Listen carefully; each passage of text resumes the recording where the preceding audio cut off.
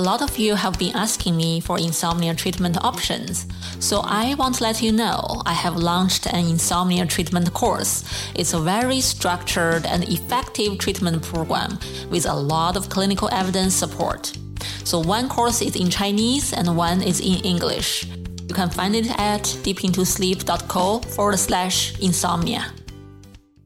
Do you grind your teeth at night? Do you have joint pain in your jaw area? So are these really a dental problem or a sleep problem? A lot of people with these problems may go to their dentist to get a solution, to get a treatment, or find a way to deal with it. Do you know there's a subdivision within dental field called dental sleep medicine?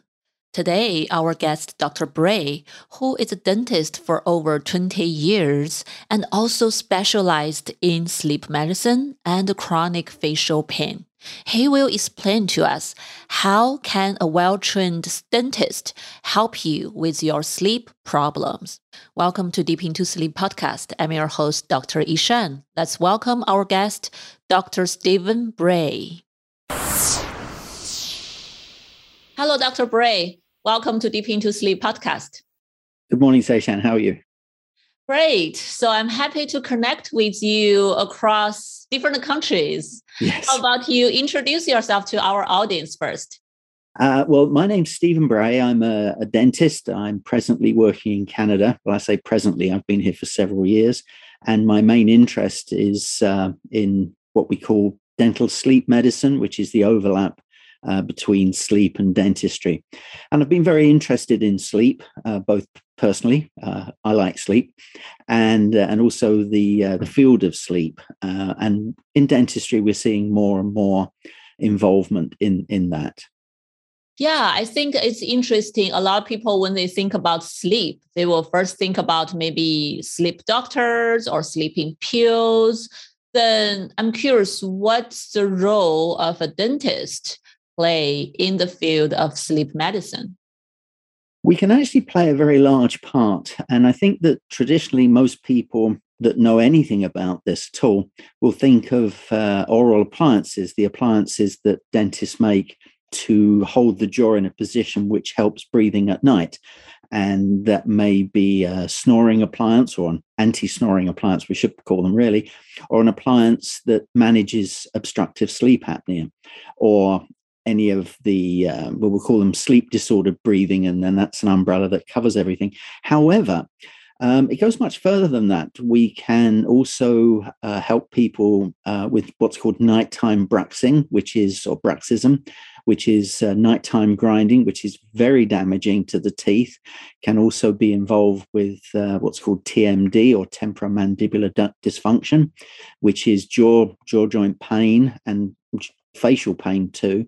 And also, I should just add that it involves what we do too. Everybody associates dentists with doing crowns and bridges and implants and fillings and maintaining healthy gums. And bruxism and we'll call it sleep dentistry again, they impact what we do every day. So actually, it's almost a basis upon which dentistry is built. And I don't think that's too profound a thing to say. Wow. Yeah, sounds like they're just like any other field. There are much deeper knowledge and deeper stuff. Like if we really go to the field further and further, there's more we may not know, but as a professional, there's a lot more you can do to help people from different angles. Bruxism is very interesting. I did not know that before, but I heard there's some connection between bruxism and sleep apnea, or some kind of sleep disorders with breathing while you're sleeping. And also, I definitely heard bruxism is harmful for our teeth if we don't think about anything else. So can you tell us more about bruxism and how that relates with sleep medicine, and how do you deal with it in your work? I should mention that sleep medicine itself is a relatively new field. If you think of cardiology and neurology, they've certainly been around for a lot longer. Dental sleep medicine too is in a well, we'll call it its infancy. So we're still learning a lot about the connection, whether it be neurological or physiologic, between bruxism and obstructive sleep apnea or any obstruction to the airway. And I think the simplest way to look at this is to go back to our basic first aid and life support. If we're all trained in first aid that if there's an accident, airway comes first, ABC, airway, breathing, and the circulation. And for airway, we can't wait too long to breathe. We may, not me perhaps personally, but many of us can go a long time without eating, and we can go less time, but quite a while without drinking. But when it comes to breathing, it's different situation. So the body knows the airway and breathing is to life, and it will do anything to maintain that airway. So at night, when we're no longer conscious of holding our airway open and we lose all the protective reflexes to our airway, then when we close our airway, when we lose our airway, normally due to gravity where the tongue and the jaw falls back, just like we go back to the ABC of basic life support, is we need the jaw forwards. The tongue, which is attached to the jaw, it makes up the front of the airway. If you think of the airway, the back of the airway would be basically the skin covering the spine. And then the sides of the airway are soft tissue. And the front of the airway, at the tube going down, is basically the back of the tongue. So if we can hold the tongue forwards, we maintain the patency or the openness of the airway. Since the tongue is attached to the jaw, if we can move the jaw forwards, that then helps to maintain or open the airway and maintain the airway. Now, the reason I mention that is because dentists will be very quick to get excited and say, well, we can do that because we can make an appliance which will hold on to the teeth and hold the jaw forwards. But at night, if you haven't got that, the body needs to do its own thing. And so what happens is when you lose your airway, the body will try and regain the airway by pushing the jaw forwards. Makes good sense from a survival standpoint. Now, we go back to dentistry, and of course, we've got teeth, and those teeth are in a certain position. And regardless of why the teeth are where they are or where they happen to be, they may very well be in the way when the jaw is pushed forwards. If you think about it, if your teeth close, then your front teeth are there. Depends on the overlap, but nonetheless, your teeth are there when you close like this. So if you push your jaw forwards, your teeth are in the way. And so what we see as dentists is we see the effect of the teeth, of the jaw coming forwards and wearing the front teeth. So what we do as dentists is we look for that as a red flag. If we see someone with a lot of wear on their front teeth, we must assume that there's a possibility that is due to the jaw being thrust forwards to maintain the airway, and it's the teeth that are in the way. Now, that's good because that increases our awareness, and we can tell the patient and we can say, well, this is a screening tool. Maybe we should go further just to see if you are maintaining your airway. We could do sleep tests through the physician. But what's also important is if we don't know that, and somebody comes in and their teeth are very ground down and they're all flattened off and they don't look very attractive, then traditionally, as a dentist, we are looked upon to make the teeth beautiful again. So we can then build them up with crowns or veneers or that sort of thing. But if we don't deal with the underlying problem, that jaw thrusting will continue. And as you can imagine, it's going to break our dentistry. So we need to look at these things in a practical sense, not only from a dentistry standpoint, but from a medical standpoint. And so the awareness of this by the public and by dentists too, because we're classically trained as dentists, but the field is changing and we need to change with it. I was never to imagine, I'm a bit of a dinosaur, I've been around for a while, but nonetheless, even younger dentists are not always trained. Most dental schools have a very full syllabus and they find it difficult to add things. So the dental sleep medicine is something which is only just beginning to gain a position in dental schools. Anyway, I digress. Yes, that's basically a connection between bruxism and obstructive sleep apnea, or the loss of the airway in any way, shape, or form. And I should just mention, if I may, and forgive me just to kind of go off on just a slight tangent, many people who are watching this will recognize the term obstructive sleep apnea. And many will know what that means. It's the loss of the airway, obstructive being an obstruction, sleep because it happens during sleep, and apnea because it's stopping breathing. Many people know that, and they'll associate that with a traditional stereotype of a man in his middle years, perhaps a little bit round in the middle. Fortunately, you can only see the top of me anyway, so that's good. And that becomes our stereotype. But we're beginning to recognize now that young, female or male, very fit people who run marathons and are at the gym all the time, they can get a form of obstructive sleep apnea too. And that's only just been recognized maybe over the last 10 to 20 years. And it's called UARS, or UARS, which is upper airway resistance syndrome.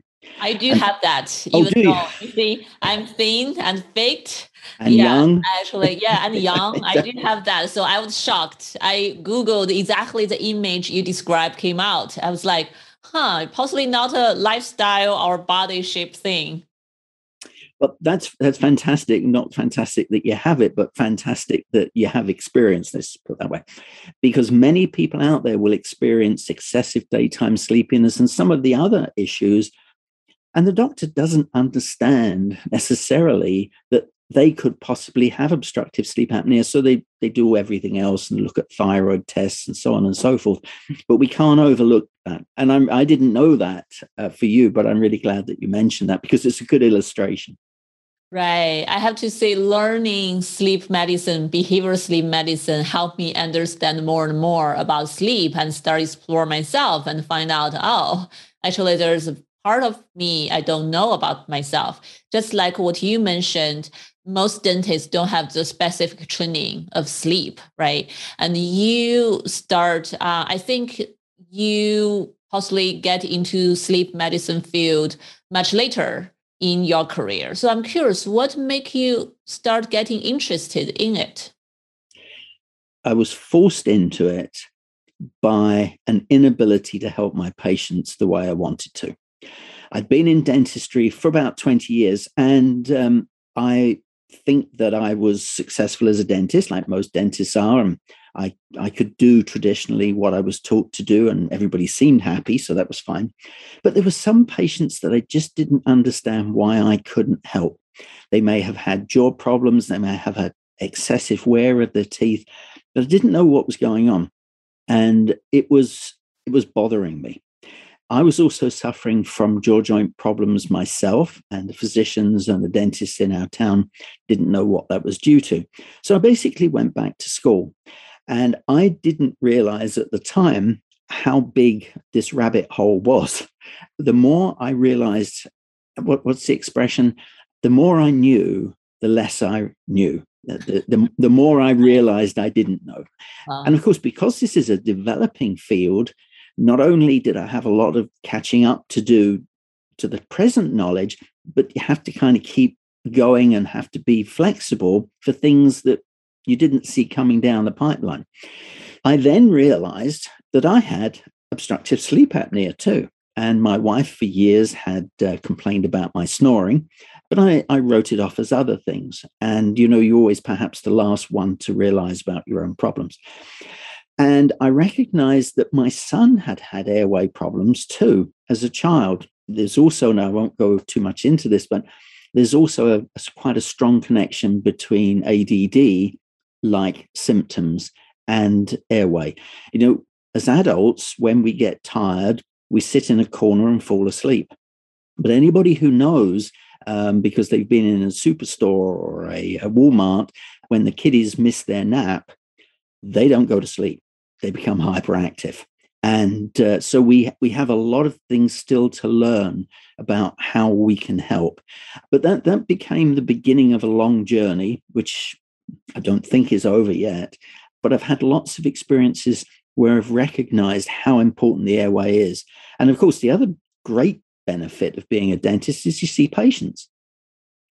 And I'm the first to admit that I'm continuing to learn. I'm not saying that every patient, is a guinea pig. That's not true, but it does help being able to share with patients, listen to patients, see their own individual problems. We're all different, and so the answer to your question is, I felt that I needed, and this I think is true for all dentists that do this, I felt that I needed to learn more to help my patients and to help me help my patients. Right. Wow, that's great. I think there's a lot of wonderful information you just shared. Not sure whether our audience really catch that, but but I think I was thinking one thing you point out is the difference between adults and children, right? And when we are sleepy or when we don't sleep enough for whatever reason, we show it in a very different way. Children could be hyperactive, while adults could be sleepy, tired, and trying to rest. That's a huge difference. Absolutely. And I put a plug in here for kids. It's been said before that our children are the adults of tomorrow. And and I'm not just talking about dentists, we can all, including the public, parents specifically, we can change the child's life.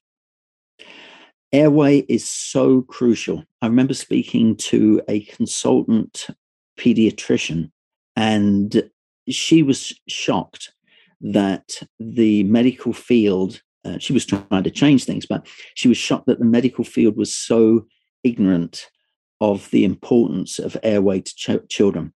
And I'll just throw this in because maybe this will help just one person and then it's worth it. If a child is grinding their teeth and if they lay in bed and their lips are apart, i.e. not sealed like this, but if they're laying in bed with their lips apart, they're mouth breathers. And mouth breathing has been associated with airway problems from the very start. So if your child does have either a grinding issue or their lips are not together at rest, that's a red flag. And it's a good idea to go to your doctor and explain the situation. And I'm going to put one other plug in, hoping that no physician is watching this.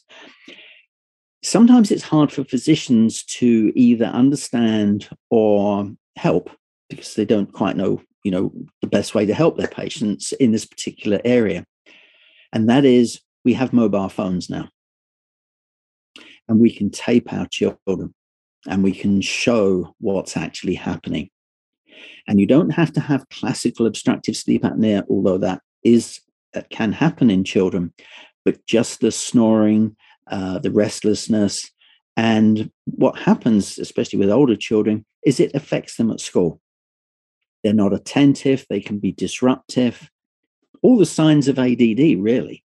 So I just wanted to put that plug in because that is so important. I mean, as adults, we can go to the dentist, we can go to the doctor, we can say, I've got a problem. Kids can't do that. Wow. Hopefully our audience really pay attention to this, right? If you are parents or if you have children around you, pay attention to what their sleep look like.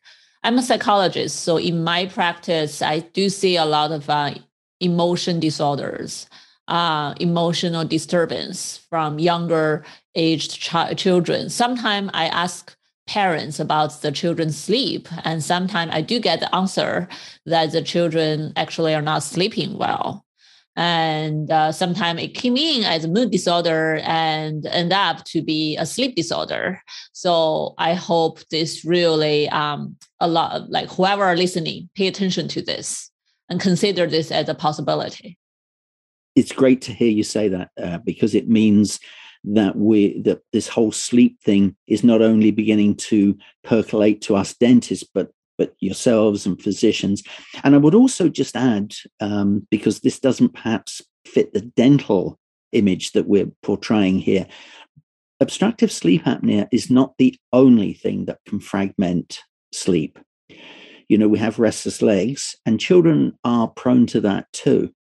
So, if your kiddie is having problems during the day that you think may be associated to being overtired, there are more things than just grinding teeth and sitting with your mouth open.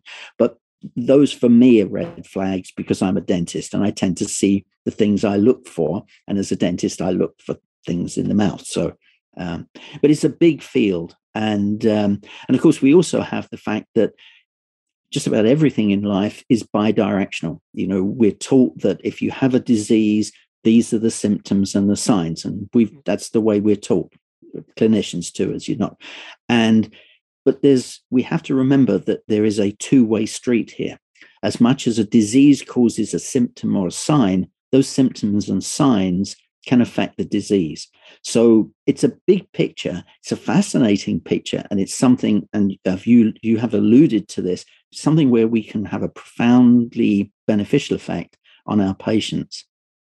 Right. I love this theory, two-way direction, right? To really think about it from both directions.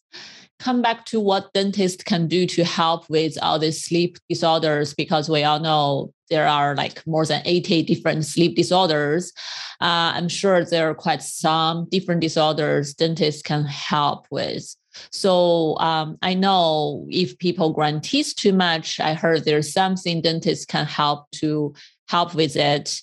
And nowadays there's some dental device to help with sleep breathing related disorders. And I also heard there are some dentists who actually can also be surgeons, so they can do some kind of surgery to really help you move open up the airway or move the jaw, do those kind of things. So I'm curious for our audience, where they should get started and what are some possibilities are out there for people to deal with this?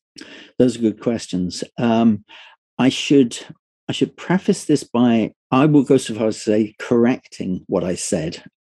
I believe fervently through my years of doing this that what I said to you is true, where as far as the jaw being pushed forwards while you're asleep unconsciously to improve your airway when there's an airway deficit.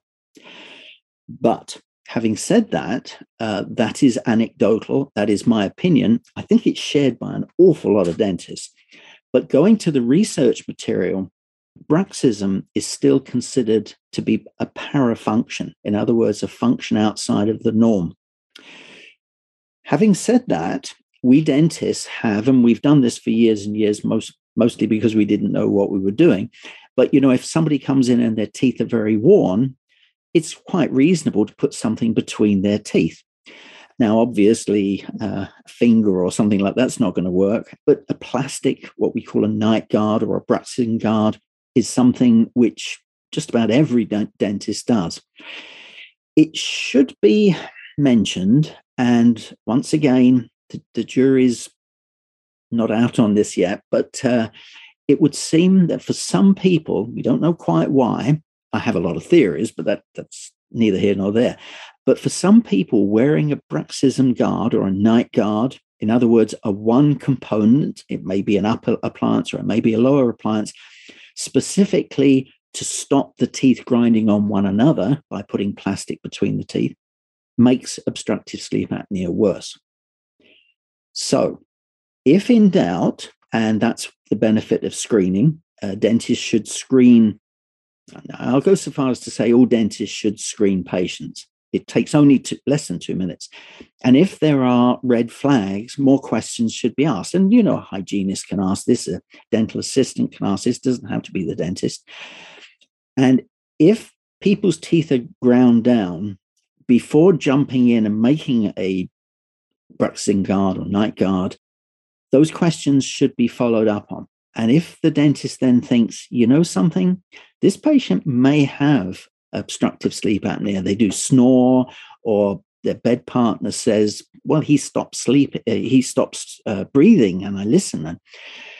then before we make a night guard, then there should be testing done. Because if they have obstructive sleep apnea, they should be having a 2-component appliance, which, as you can imagine, is what holds your jaw forwards, rather than a 1-component appliance, either upper or lower, which may allow the lower jaw to fall back. So I just wanted to say that because when you do something like this and afterwards you think about what you've said and you think, I don't want to give the wrong impression. I don't mind people arguing with me or throwing things, that's fine, but I wouldn't want to disseminate information that was wrong. So it is still considered parafunctional from a research standpoint, but if you ask most dentists, they'll say, no, if you've got a lot of wear on the front teeth, we'd certainly look at airway. You also mentioned about alternative treatments. And we all know, I think just about everybody knows, that the first thing we consider is CPAP. This is continuous positive airway pressure, which basically is a pneumatic stent. It holds the airway open by increasing the pressure. It doesn't breathe for you, all right? But it holds the pressure open and it stops the airway from falling together. So as much as a dental splint or a dental device is concerned, that's a physical splint, a splint that physically holds jaw forwards, where CPAP, which is the go-to, that's the traditional approach, although actually oral appliances were around first, but we won't go there. There are other options, but they're more involved. And so I'm speaking as a practicing dentist, and I'm sure that all dentists would pretty much say the same thing here. We would look at the simpler things first. Nobody's going to line up for surgery if there's an easier answer. But surgically, it can be tremendously beneficial to surgically advance, and it's not usually just the lower jaw, but in situations where there is a very short lower jaw, because once again, the tongue is further back, then by moving the jaw forward surgically, and it's done actually by splitting, you don't just move the whole thing, you actually split it and move part of the lower jaw. So the jaw joint stays in the same place, but the front of the jaw, we'll call it front of the lower jaw, moves forwards because that's what's attached to the tongue. So from a surgical standpoint, surgery, it's called bimaxillary protrusion, which kind of indicates that it's both jaws because you normally bring both jaws forwards. That has been shown to be tremendously beneficial for increasing or improving the airway, improving the maintenance of an open airway. But it's a big job, and it's not something to be undertaken lightly. And we have other surgical procedures of the jaw. We can actually move the connection between the tongue and the lower jaw. We can actually move that forwards in a very localized area. In other words, we cut not me personally, but a surgeon would cut a piece of the lower jaw, the bit that's attached to the muscle to the tongue, and move that forwards so the jaw itself stays in the same place, but relatively speaking, the tongue moves forwards. So there are, and these procedures are often done together. It's not one or another. There is another procedure which is called a UPPP, and I don't even know if I can remember what that stands for. Offhand, I wasn't planning on doing this, so we'll just say it's called a UPPP, and what that is a recontouring of the back of the mouth. It's not a very comfortable procedure, and the effectiveness is sometimes questionable. There have even been surgeries where it reduced the size of the tongue, but without going into too much detail, it's not normally the tongue size that's the problem. It's the fact that the lower jaw is too narrow. I would just say, because it's exciting, that we do have emerging technologies. One of them is an implant into the chest so that when it recognizes that the chest is not moving the way it should at night, it sends a signal to a muscle which actually pulls the tongue forwards. Once again, it's still a surgical procedure. It's also very expensive because it's early on. But these are some of the things that are coming down the pipeline. And I think in 10 to 15 years, we'll probably hardly recognize what we're doing now. But at this point in time, we're doing well. We're doing well. We just need to get awareness out. That's the biggie. Right. I think awareness is so important, and that's part of the reason why I start this podcast is I really want to get a lot of different guests on the podcast to share their stories, expertise, to help the general public really understand all this, wide range of knowledge within this sleep field. I really enjoy a lot of the information you shared. I think that's a lot of those are very new on this podcast to our audience and to really get the information out. Before we end, I also want to ask you more about the consequences if people ignore this symptom, if they don't do any treatment, right? If they think, well, snoring is normal, falling asleep behind the wheel is normal, I'm just tired, I probably just need to sleep more. But as we both know, those possibly are symptoms of something more severe. So what are the consequences? Why people should consider treatment? There's two ways of looking at this. There's the clinician's way of looking at this, and there's the patient's way of looking at this. And I respect that. From a clinical standpoint, we have a lot of evidence to show that poor sleep affects us significantly during the day. We know that when we didn't sleep well last night, it's going to affect our function today. We're just not as with it. We also know that it can affect cognitive function and the ability to drive. And you ask any police officer, and they will tell you that there are accidents where there are no skid marks. The car's gone off the road, driven into a tree. And the other thing about falling asleep at the wheel is you can't brace yourself. So many of those accidents end up as fatalities.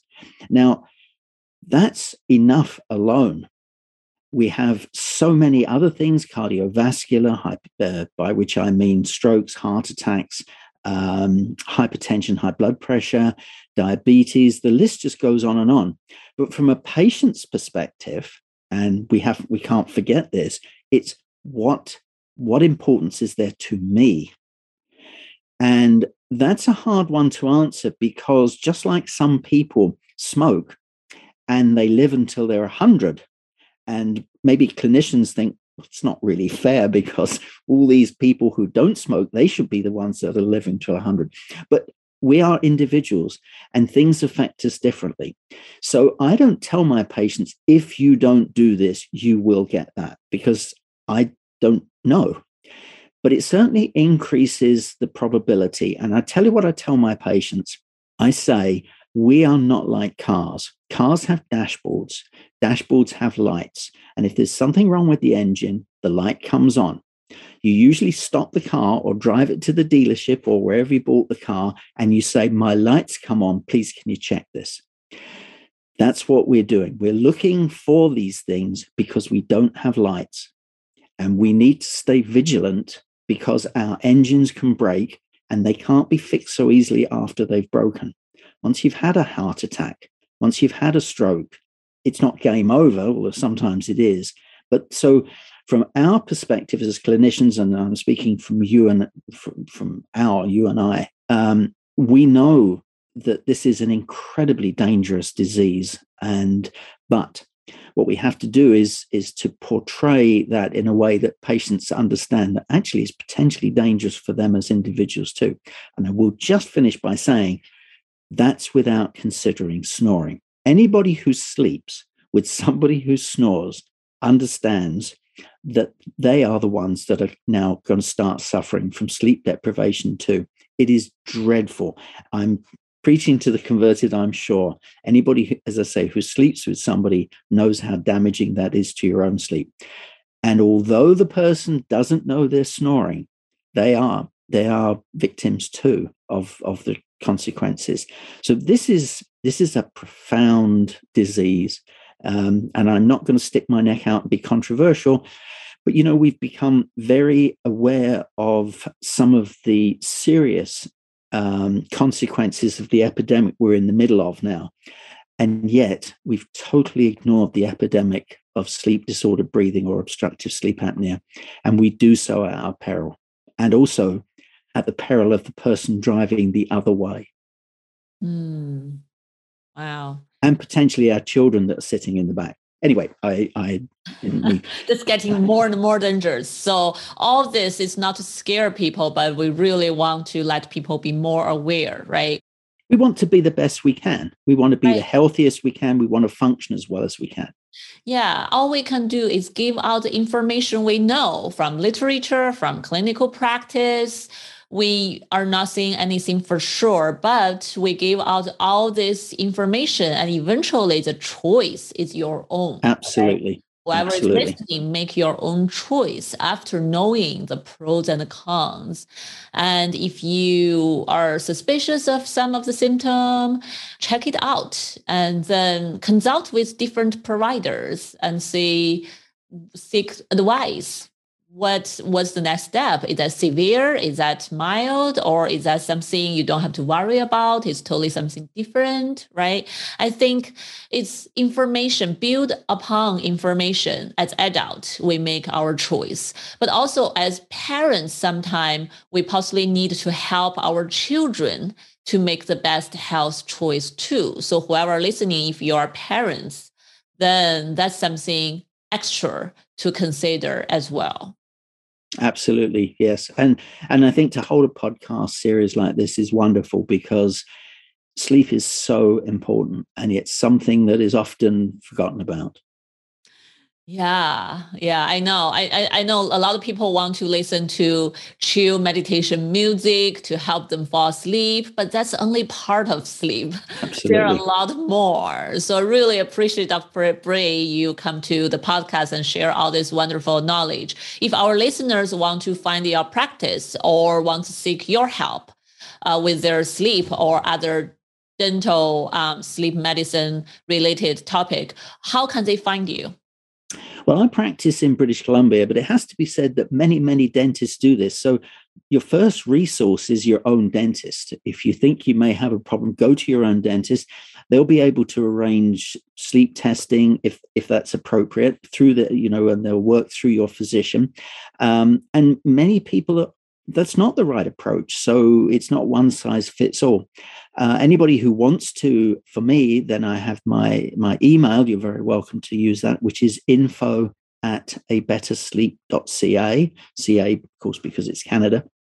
And I'm very happy to answer any questions on that. And I would encourage people to ask their dentists and their physicians because, the way we can improve awareness is by forcing us as a profession to find out more. And if people ask, we're forced to find out more. Just you mentioned it before. That's what happened to me 20 odd years ago. And I haven't looked back. I'm glad I know these things. It's meant to change in the way I look at things, but it's been better for me and better for my patients. Wonderful. Yeah, similar to me. I started knowing the information, then I went to check it out and found out, I do have upper airway resistance syndrome. Incidentally, you are a good candidate to start considering an oral appliance. So your first resource, give your dentist a call and ask them what they think. I mention that because different aspects of sleep disorder breathing can be dealt with better in different ways. But generally speaking, and it is a generalization, not specifically, but generally, URs, it can often be treated very successfully using an oral appliance, which, let's face it, is a bit easier than a mask and a hose. True. Yeah. I know a lot of people don't like CPAP. I tried CPAP for a little bit. It's really painful. So I totally understand a lot of the patients why they don't like it. So there are a lot of different methods out there. Whoever listening, right? Consult the providers, consult people who have experience in the sleep medicine field, and they possibly can give you really evidence-based advice on different options based on what you really need. Absolutely. And unfortunately, we do have a strong commercial component to this. So anyone looking into this does need to remember that we tend to look at what we do. And as patients, we need to get a fair appraisal. So sometimes we need to ask different people on their opinions. And then because we have autonomy as patients, then we can choose, as you quite correctly said yourself, we have the right to choose at this point in time, which hopefully we will be able to maintain. Great. Thank you so much, Dr. Bray. And thank you, Seshan. Yeah, really enjoyed the conversation. Yeah, me too. Thank you very much. If there's one thing you find helpful in this episode, leave me a message, let me know. You can find the detailed show note on the website at deepintosleep.co, along with my Chinese online sleep coaching courses. I'm your host, Dr. Yishan. Thank you for listening. I will see you next time. Sleep is an individual thing. We all sleep differently, and there is so much we can do to improve sleep quality. Keep hope and carry on. This podcast is for general informational purpose only and does not include the practice of medicine or other health professional services. Usage of the information we share is at the listener's own risk, and our content does not intend to be a substitute for any medical and professional services, diagnoses, and treatment. Please seek professional health services as needed. Are you suffering from insomnia? I promise you, the CBTI method in my course will definitely help you. Even if several nights of better sleep, that would be a world-changing experience for you. I have had so many success from my insomnia patients who have taken this course over the years. If you know someone who are struggling with sleep, go to my website and check out my course at deepintosleep.co/insomnia.